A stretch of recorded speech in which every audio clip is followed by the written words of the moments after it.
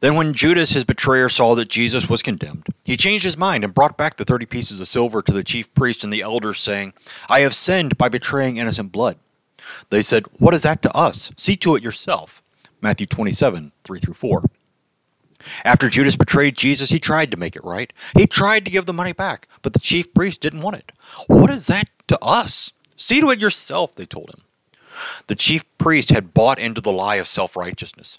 They tell Judas to work out his salvation, to pay for his own sins himself. There is no forgiveness there for him.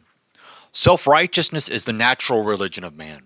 When we look back to Greek and Roman mythology, everyone had to make sure that the gods were on their side by constant sacrifices and worship.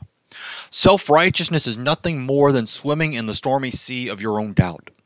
Doubt is a hurricane that continues to swirl around you, like it swirled around Judas as he threw the money down at the chief priest's feet before taking his own life.